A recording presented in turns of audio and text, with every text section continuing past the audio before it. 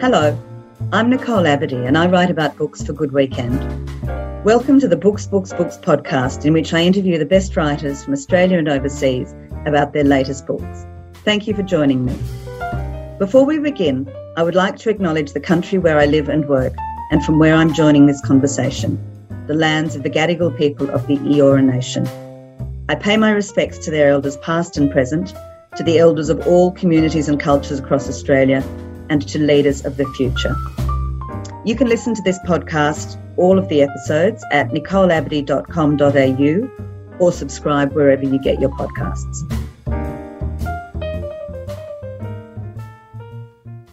Today I'm delighted to welcome Dr. Kathryn Heyman to Books to talk about her latest book, Fury, a memoir, published in May this year by Allen & Unwin in Australia and by Myriad Editions in the United Kingdom. Dr. Kathryn Heyman is a novelist, essayist, screenwriter and teacher. She has written 6 novels. The first was The Breaking, published in 1997. Most recent was Storm and Grace, published in 2017 to critical acclaim. Her work has been nominated for and won literary awards in Australia and internationally. Her essays and travel writing have been published in The Times, The Australian, Sydney Morning Herald and Vogue. Kathryn has taught writing for many years, and in 2012 she founded the Australian Writers Mentoring Program. She is also the Program Director at the Faber Writing Academy at Allen & Unwin. Since 2016, she has been an Honorary Professor of Humanities at the University of Newcastle. She has been receiving extraordinary reviews for Fury.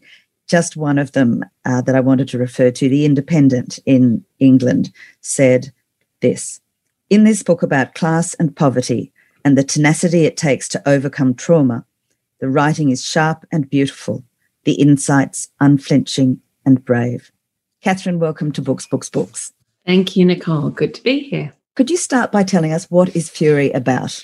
Fury is a memoir of a year in my life after a traumatic sexual assault trial, when I effectively ran away from my life and ended up on a trawler, a fishing trawler in the middle of the Timor Sea and the Arafura Sea. And that experience saved me. So it's a memoir about wilderness. It's about salvation. It's about what happens after trauma, how you make yourself from really slim resources, and possibility. But I did realize just really recently, in the last few days, I was reading something about post-traumatic stress disorder, and I thought, oh, I'm writing about PTSD. Kathryn, you've been writing novels since 1997. When did you first decide to write this memoir? How long have you been thinking about doing that? Well, I'd been thinking about The Ocean Thief, the boat that I was on, for a very long time. Probably since I got off it, I'd thought about writing about that time and that world, but I hadn't thought about doing it as a memoir. That wasn't my intention at all. Over many years, I told my husband various little stories about The Ocean Thief, and every now and then he'd say, "Oh, you really should write that. You really should write about that." And I kept saying, "Yeah, I know. I really want to. I always thought I would, but I don't know how. I don't know what the center of the novel is." I kept thinking it was a novel, and that I had to sort of invent something. I had to make it some other thing. Even I looked last night at some early emails, and I saw that I'd emailed a British writer friend, Jill Dawson, in early 2017 and said, "Oh, so I'm working on this novel. It's called Girl. It's very, very autobiographical, and it's about, all I know really at this point is she's 20-ish, she's on a fishing trawler, she's run away from a sexual assault trial, she's frightened." And my friend emailed back and said, "Well, surely that sounds like it's a memoir." Wow. So it took me a little while. I mean, actually, I would say for the first half of writing Fury, I was kind of thinking, well, maybe I call it autofiction. I wanted to sort of hedge my bets because I think to find the voice, I needed to allow myself the novelist's process to find a writerly voice. And one of the things that people have talked about is the sense that this reads like a novel. Well, the experiences were a bit novelistic, to be honest. They had a kind of on-the-road feel to them, but of course I'm applying novelist craft. So yeah, the moment when I thought, this is a memoir and I'm owning it as my actual story was really quite late in the day, probably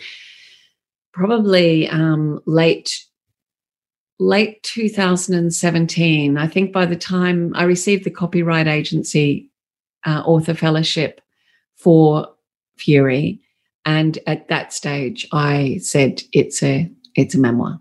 Kathryn, the events that you described, the rape trial and the time that you spent on board the Ocean Thief, took place over 30 years. Do you think that you needed that time to put a distance between who you were then and who you are now? Yeah, I do. That's right. It was 30 years ago. And I think a couple of people have said to me things like, was it cathartic writing this book? And my response is always very similar, kind of horrified, absolutely not. And if it was cathartic, then it wouldn't be a good book, I suspect. I think it's important, probably especially with the subject matter I'm going into, the territory, not just in terms of sexual assault, but in terms of poverty, class, and the kind of sense of, fury. It's important that is tempered with time and with craft and the kind of maturity that I think 10 or 15 years ago, I don't think I'd have had the skill or the emotional resonance to bring it all together, to have a real sense of who I was speaking to, of what I needed it to be. And of it not being cathartic, of it being an end result rather than a beginning result. Fury was originally meant to be published a year ago, but COVID intervened and obviously publication was delayed until May of this year. As it's turned out, there couldn't be a more opportune time for a book like this to be published, when Australian women generally are seething with rage at the treatment of women, in particular the Brittany Higgins rape allegations, how they've been dealt with. Could you ever have predicted that it would be such a timely book? I mean, I would. It saddens me that it's a timely book in that way, and it's kind of ironic when the book was, when we made the decision to delay the book. Which was really my decision, actually. We had a meeting and with Alan and Unwin, and I was sort of panicking a little. Not panicking's maybe too strong a word, but it just seemed this is not going to work. I don't know how to publish this book, how to talk about this book if we're in a period when we're not talking face to face. No festivals, no lunches. No, all the things that I thought this book in particular really needs. So it was the right decision, but I did feel, this is the moment will have passed. And I remember saying to my husband and to my agent, my only, worry is that we're having this conversation now. So that was kind of in early 2020. We've been having the conversation about Me Too, and this was the moment for this book, really. And I don't know how it'll go. That was my sort of feeling. And my husband, laughed and said, I don't think patriarchy and male violence against women is going to be fixed by this time next year. But, good luck with that, because if it's fixed by 2021, then how your book goes is the least of your worries, to be honest. So no, I couldn't have, and it's also been true in the UK. a kind of real upswelling of anger and sadness. There'd been a recent dreadful incident of a woman being raped and murdered by an off-duty policeman. That's right. That's right. And it's exactly that feeling of, we are told to go to the police. We are told to get in taxis. We're told to make ourselves safe by making sensible, ladylike decisions. Now, it is shown to us repeatedly that those decisions do not save us. What saves us is men behaving properly and quite simply not raping and not murdering. It's very simple guideline. And, the bar's not super high there. Kathryn, we're not going to talk about the details of your sexual assault because, as you've said many times, this is not a book about sexual assault. But just so that listeners understand, you were raped by a taxi driver, hence the reference. I want to talk now a little bit about your childhood. You grew up in circumstances of poverty and of violence. Could you tell us a little bit about what your life was like as a young person? My father was a policeman. Ironically, yes. I think violence amongst police officers, amongst male police officers, was, and I think still is, pretty endemic, to be honest. It was certainly then a culture that rewarded a certain blustering and brash kind of masculinity, which my father absolutely embodied. So my father was violent. My mother was. She had 5 children, and my parents divorced when I was 6 or 7, so I was quite young. And my mother. So at that time, there were.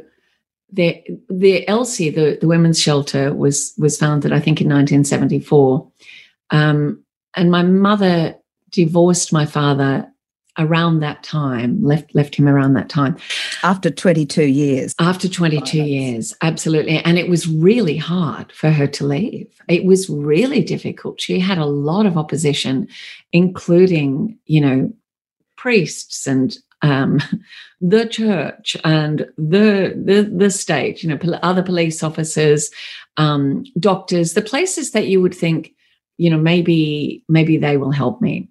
It was in the end, actually, though, it was some kind of radical nuns who helped her and who also taught her to drive, that kind of symbol of emancipation for women of that generation.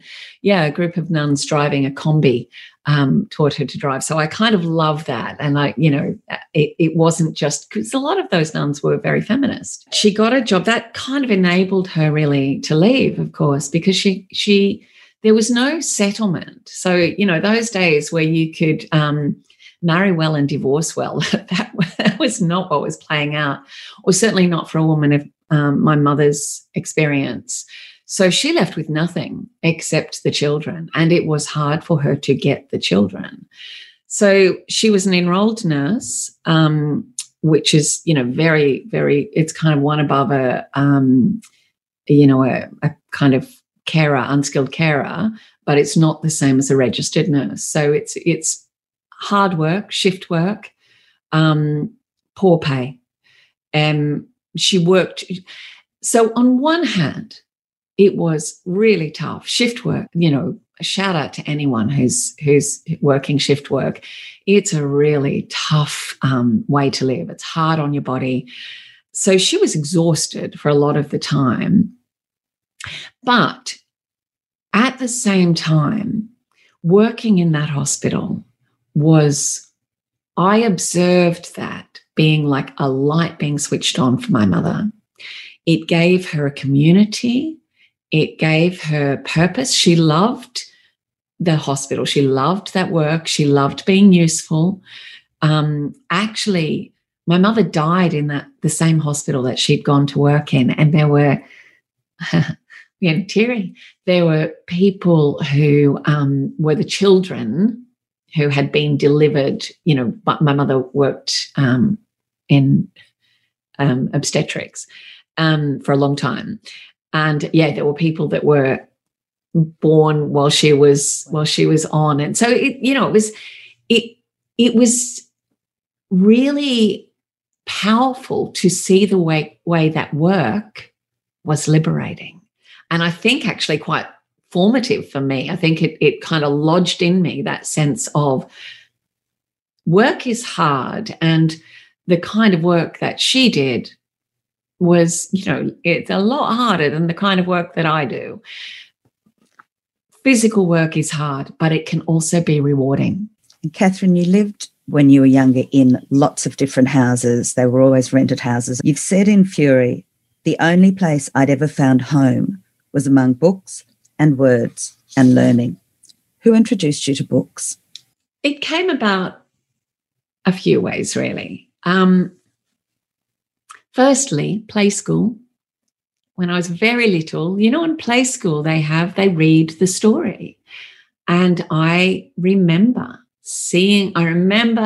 viscerally the feeling of the pages turning and that kind of hunger for this really special time that you get with a book is quite, that sound of the pages turning. I mean, I replicated it with my own kids. You can see that little quiet, desperate absorption, the same little look that they'd get if you were opening a block of chocolate or something, what's going to happen? So clearly that was there. But when I started school, I had a kindergarten teacher who saw the hunger that I brought to stories and that I brought to those SRC cards that we used to have, those kind of story cards. I don't know whether you remember them. I do. They were fantastic. They were such great things. A lot of passionate readers I know were hooked through those cards, including my husband, who had a very different class background from mine. But thankfully, I would say partly as a result of those cards, that teacher saw my hunger and would send home, little parcels of books. It's unfair to say that, there would be, I had older sisters. They would also read to me. So it wasn't the complete Matilda. Books were not considered the enemy. It's just that they were not a priority. And you write something lovely about how there was a local St Vincent de Paul and they were selling boxes of books for the price that you'd pay for a bag of lollies, and you started buying boxes of those books. And you've said in the book, those books saved my life. They became my templates for a better kind of story, templates for an escape plan. Could you talk a little bit about what you were reading then and what books meant to you? Those boxes of books were, just again, that mouth-watering thing. And for years, I would sort of, when I was younger, I'd sort of mention that, when you'd go to the charity shop and you'd buy these books as if this was a thing that all kind of, 8-year-old kids would do, and people would look at me blankly. I think I was a slightly odd child, perhaps. So I'd buy these, I'd cash in the drink bottles. You could get those little drink bottles, cash them in for 5 cents. Because my dad was a policeman, we kind of lived in what's called the police house. So I started cashing them in when I was quite young, getting these coins and taking them to the Boolaroo charity shop and buying these boxes of books. And they would have a lot of those boarding school books, a lot of kind of 1940s English books. There was a lot of English stuff playing because I guess they were the books that were being kind of sent off to the charity shops. And then occasionally there'd be something that had found its way in that was completely inappropriate, a kind of Mills and Boon type story. I just read everything. I didn't care. I remember Trinity, I think that's what it's called, by Leon Uris, was in their big fat book.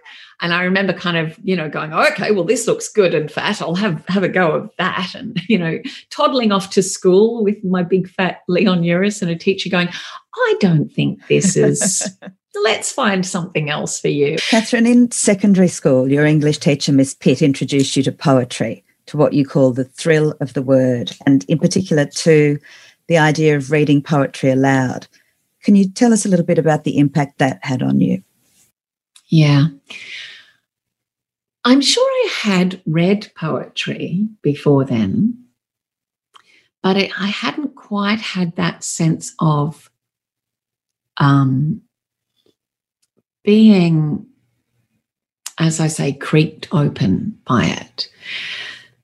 And I remember her introducing us to Hopkins first.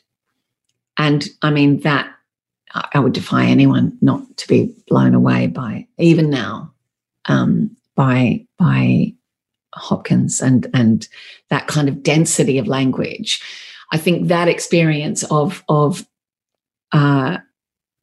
reading, and I remember her saying this has to be read out loud, the sense that the language itself had a musical power, a rhythmic power, and a kind of transformative, transporting power.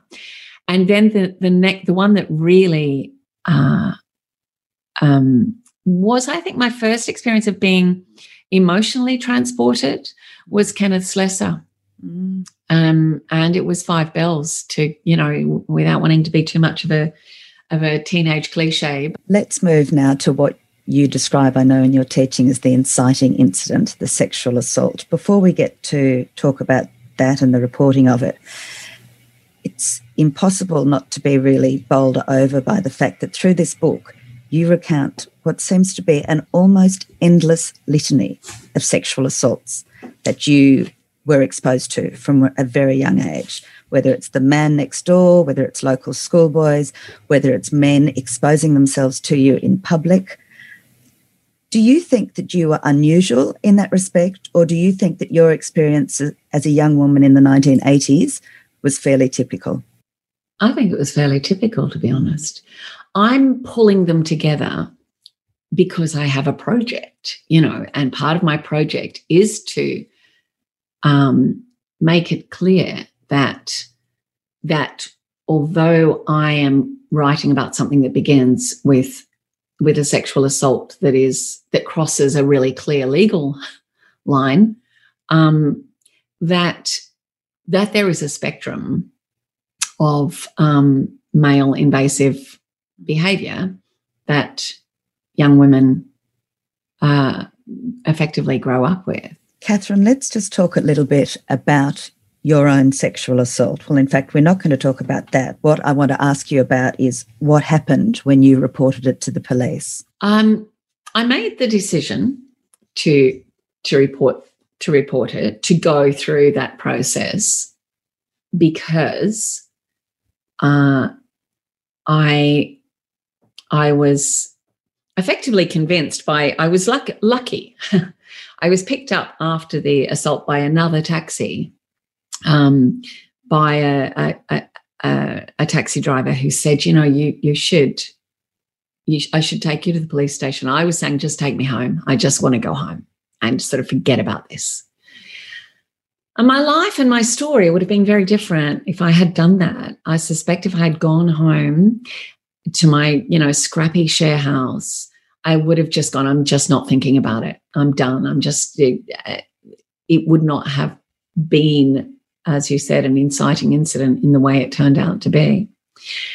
So I felt that he was right, that I should report it, that, they should catch him. This should not happen again. You were about 19, Kathryn, weren't you? Yeah, 20. And I was very drunk. I was a young woman at a party. Kind of celebrating life. And doing something safe rather than trying to walk home or catch public transport. You walked straight out of the party and you flagged a taxi. Right.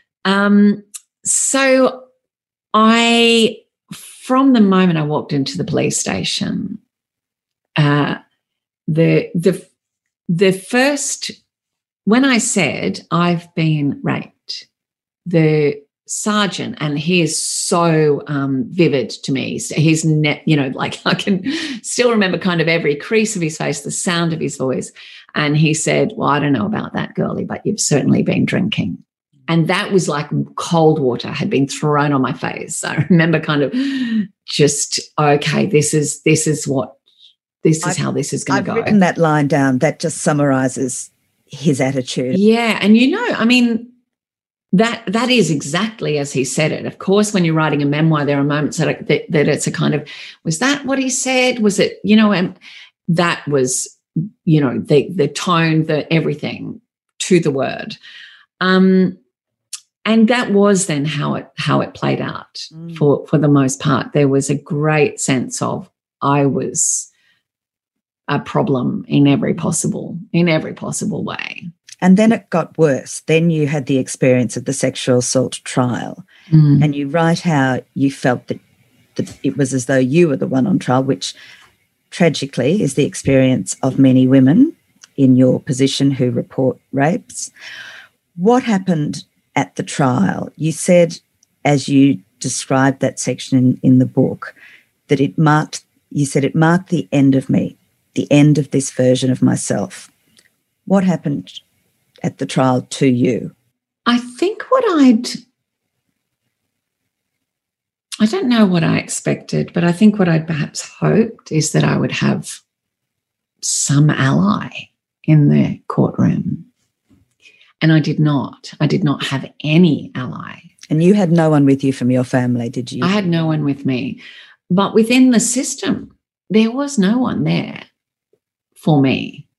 Metaphorically, physically, there was just that system, that process was not there to serve me. That was really clear. And of course, they're not your proceedings as prosecutorial proceedings. You are there as a witness for the prosecution. You're not a party.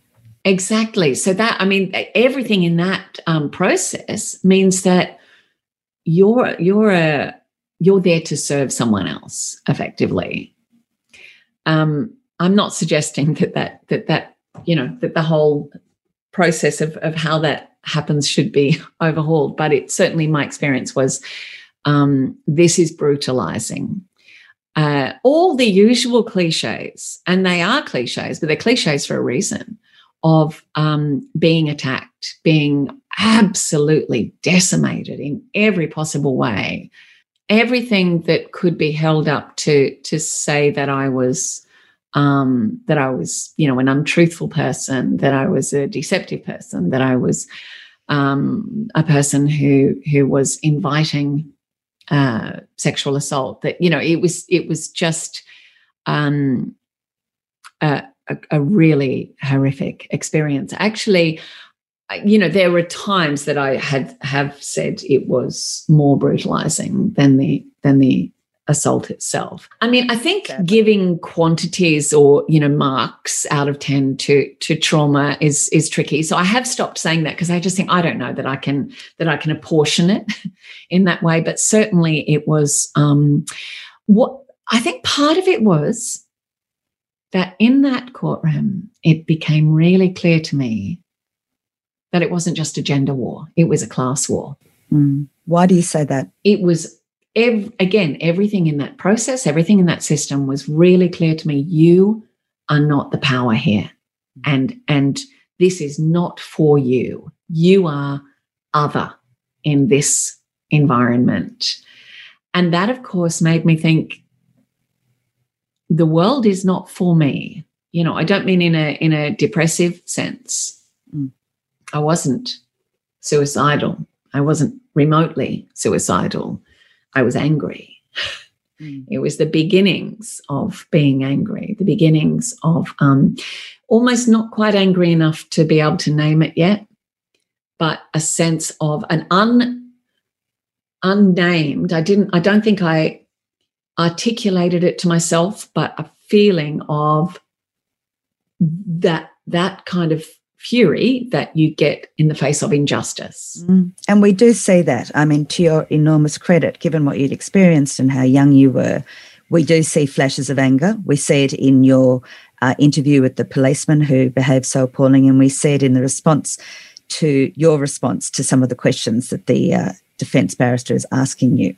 After the trial where you were the witness for the prosecution, the taxi driver is acquitted and you feel enormous shame about that. And you write at various other points of the book, at various other sexual assaults at different levels of severity that you experienced. Each time you write about those, you write about the shame that you felt. And you talk about one time, at one point you talk about shame as your constant companion, your underwear and your overcoat. Why do you think it is that it is the female victims who feel the shame for the male perpetrator's wrongdoing, criminal activity? I think there's also something very particular about sexual assault or indeed sexual abuse that somehow invites the victim to take that shame into themselves because it is a boundary-crossing, deeply intimate invasion. So a threshold is crossed that I think kind of punctures something, to be honest. I think also, and this is where I do celebrate some of the shifts that we are in now, shame is like a mold that really grows in silence. And in the dark. Mm-hmm. And when we have that sort of, oh, we must not speak of it, of course, what that is saying is there is something wrong with you. This is your shame. This is you must be silent. That the message underneath that is you should be ashamed. It's your job to keep it quiet. So I think that's the really big shift that we now have, that young women, like Grace Tame, are saying, actually, this is not my shame, so I'll stand up and I will shout it because it belongs. I mean, that thing of, women who would be sitting on airplanes or buses and look over and there's a man, it still happens, masturbating.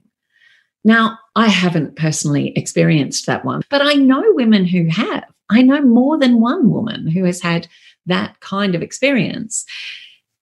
Now, I like to think, and I do think that now most young women would call it out. Call out. Stop doing that, you disgusting perv. That seems to be the best answer, doesn't it? By women sharing their stories and refusing to just stay silent and to internalise the trauma, to call it out, like, as you say, Grace Tame has, like Brittany Higgins has.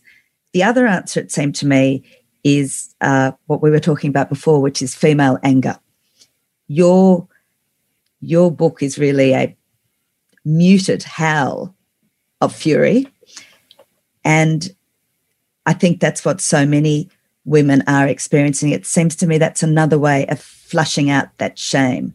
Don't be ashamed, be angry. Well, I remember years ago a therapist friend saying that she felt that depression in some cases was rage that had not been expressed. Mm.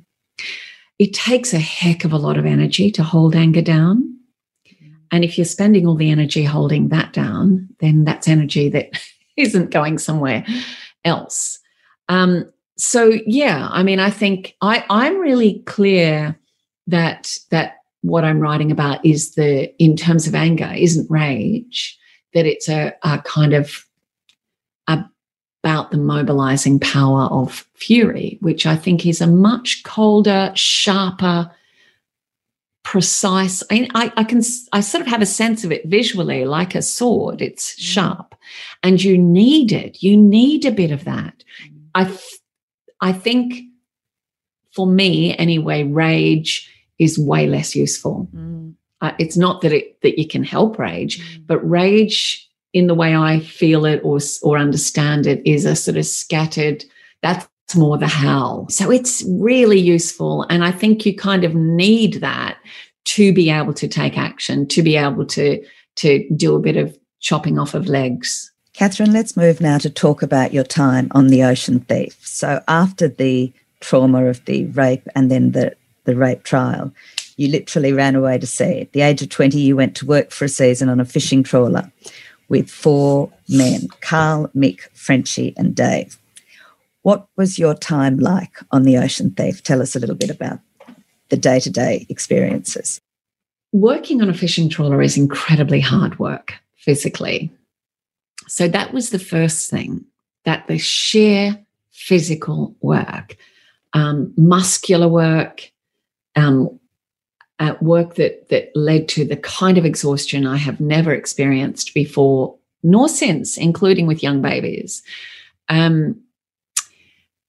So what that means is, so when you're trawling, you tend to haul up. A fishing trawler has a big high sort of metal bar, we call it an A-frame, if you imagine it like a big high A. And then on either side of this A-frame, you have these wide outrigger booms.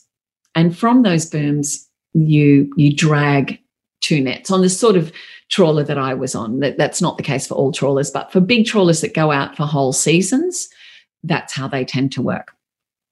So what that means is, we're trawling the nets and then we bring them in every few hours. So you're physically, now there are electronic winches. There was a lot of just physically pulling things up, winching physically, manually. And then you're sorting through the catch for what you're looking for, which in our case was prawns. And so that's really fast. And then the waste is dumped back into the sea. It's, again, there have been some changes, but maybe not enough. And then the whole process starts again. So that's a kind of constant cycle. So you're often sleeping for just a couple of hours. At night, you sleep for a couple of hours, then you get back up and go through the process again. Then you have this, and it's noisy. While all of that's going on, it's noisy. Industrial noise. But then in the daytime, there's a period when you anchor and it's completely quiet. It's quiet unlike anything else because there's no street noise, there's no horizon, there's no people. So this sort of contrast between chaos, noise, incredible busyness, and deep, deep quiet, and a contrast between kind of industrial, what I think of as industrial ugliness, without wanting to sound too sort of 19th century aspirational, but that's what metal trays and the kind of particular visual and oral quality of industry, contrasted with absolute wilderness, extraordinary beauty, wild sunsets, and the sense that there's no one else here, but it provided that sense of real escape. I want to ask you about this because you talk a few times when you're describing this experience on the Ocean Thief, you use the word freedom. And I know that you've been asked, and it's an obvious question, given what you'd experienced, you'd been raped, you just had this horrific experience. Did you feel afraid to step on a boat with 4 men you didn't know and set out to sea? I wasn't frightened. I don't think I was. I was, on the Ocean Thief, as I have said, I was frequently frightened, and I was frequently, I think I was frequently in physical danger. There were disastrous storms. There were at least 2 occasions when I did not know if I would survive. It was very frightening. But that was a fear actually that I could manage, and I learned then, and it has been a kind of baseline of my life since then, that I can rely on my own body. I know my own strength, and that is really 100% a gift of that boat and that time. You've done a lot of I shouldn't call them extreme, but activities since. You've done scuba diving, you've done free diving, that to me seem enormously physically brave. Yeah, I think what I came to know then is that I trust my own body. I will always choose a kayak rather than a motorboat. I kind of don't necessarily trust machinery, but I feel much more safe if I'm in charge of what's happening for me physically. So all of that was dangerous. All of that was frightening. But the men were not frightening. And why not? Well, as I have said before, they were, it's really, really very simple. They were not rapists. That was not their intention. They were there to do a job. Their aim, their goal was to get a good catch and make some good money. And sexually assaulting a woman on the boat was not on their agenda. You didn't know that when you got on the boat. I did not know that. And I will not say that doesn't happen and didn't happen on those boats. But I don't think it happens as much as you might expect given the circumstances. It seemed to me that given what you'd been through, there was almost a sort of fearlessness or recklessness in you. Like what had happened to you was really the worst thing that you could imagine happening. And after that, you were in a sense fearless, I guess. Look, I think there's a few readings of it, to be honest. I think, as I said at the start of our talk, I realised recently that I was also writing about PTSD. I think I was in a kind of PTSD, which is one of the reasons that when I was on the boat, I was getting sort of bombarded by a series of memories that were sort of swimming up all over the place. I think that's kind of PTSD. I'd removed myself from trauma. I'd removed myself from the things that were meaning that I was sort of replicating trauma, and I was having a series of aftershocks, effectively. So I think people who are traumatized don't necessarily make the best decisions, arguably. On the other hand, I think perhaps my instinct was actually highly attuned. By that stage, I'd hitchhiked to the end of the country, and I had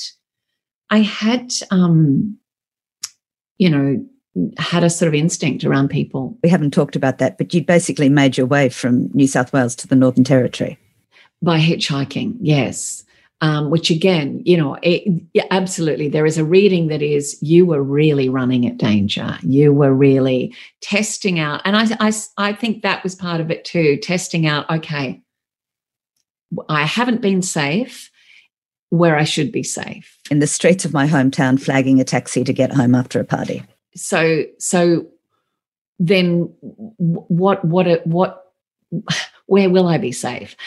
But the other thing I think is that I had been unsafe because I was female. I had been, guilty of being female. That was how it felt.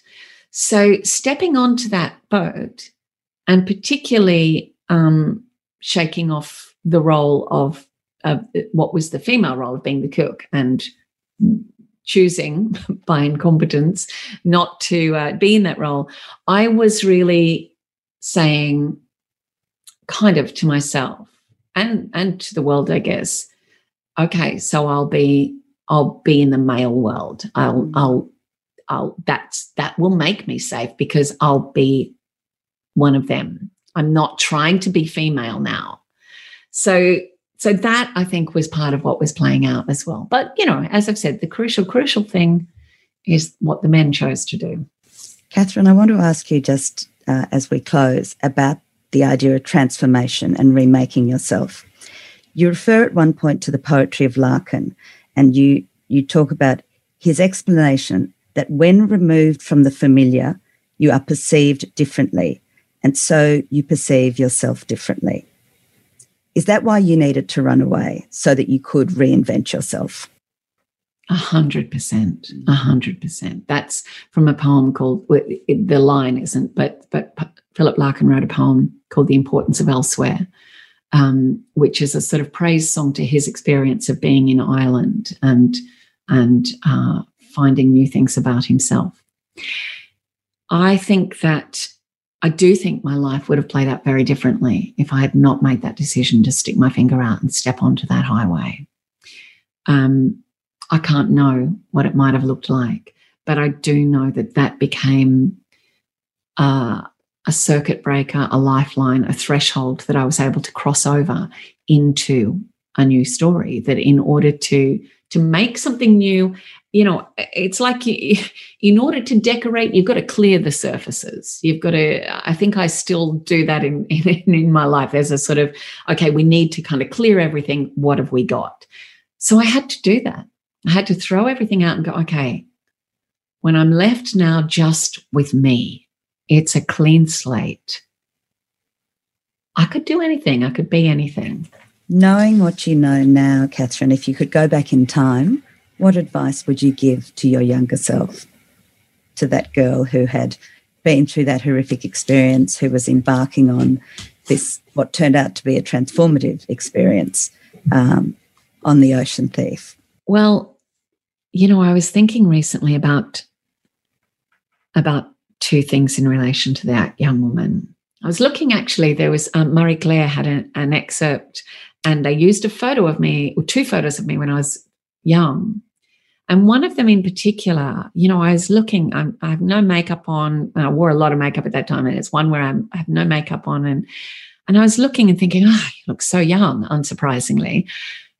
But also this really deep sense of a kind of circle of looking at her and thinking, you saved me, kid. You made me. And they're kind of back at you as sort of, I am going to save you. So my message to that young self is this one. There's a poem, and I cannot remember the writer, to my mortification, but the poem is called To the Woman Crying Uncontrollably in the Bathroom Stall Next Door. And the final, and it's a woman speaking to this woman who she can just hear weeping, and she's saying things like, if you've ever opened yourself to someone you did not want to open to, and she goes through this sort of list, a litany. And the final line is the line that I would say to that younger self, which is, hold on, joy is coming. That's a wonderful note to end on, Kathryn. Thank you so much for speaking to me today on Books, Books, Books. It is the most extraordinary book. Talk about a book whose time has come. And I heard Jennifer Byrne interview you recently, and she said something very powerful. It seemed to me very apt, that she had this feeling that in the same way that Julia Baird's book Phosphorescence was really the book for 2020, that your book Fury really is the book for 2021 and what women in particular are experiencing now. Congratulations and good luck with it. Thank you, Nicole. Thank you for listening to Books, Books, Books. If you liked what you heard in this episode, please go to my website, nicoleabadie.com.au, to listen to all the episodes and find out more about the podcast. You can also find me, Nicole Abadie, on Facebook, Instagram and Twitter, and look for my reviews in Good Weekend. You can subscribe to Books, Books, Books at Apple Podcasts, Spotify, Google and all the usual places. It would be lovely if you could go to any of these platforms and give Books, Books, Books a rating or review. Thank you. I look forward to talking books with you again soon.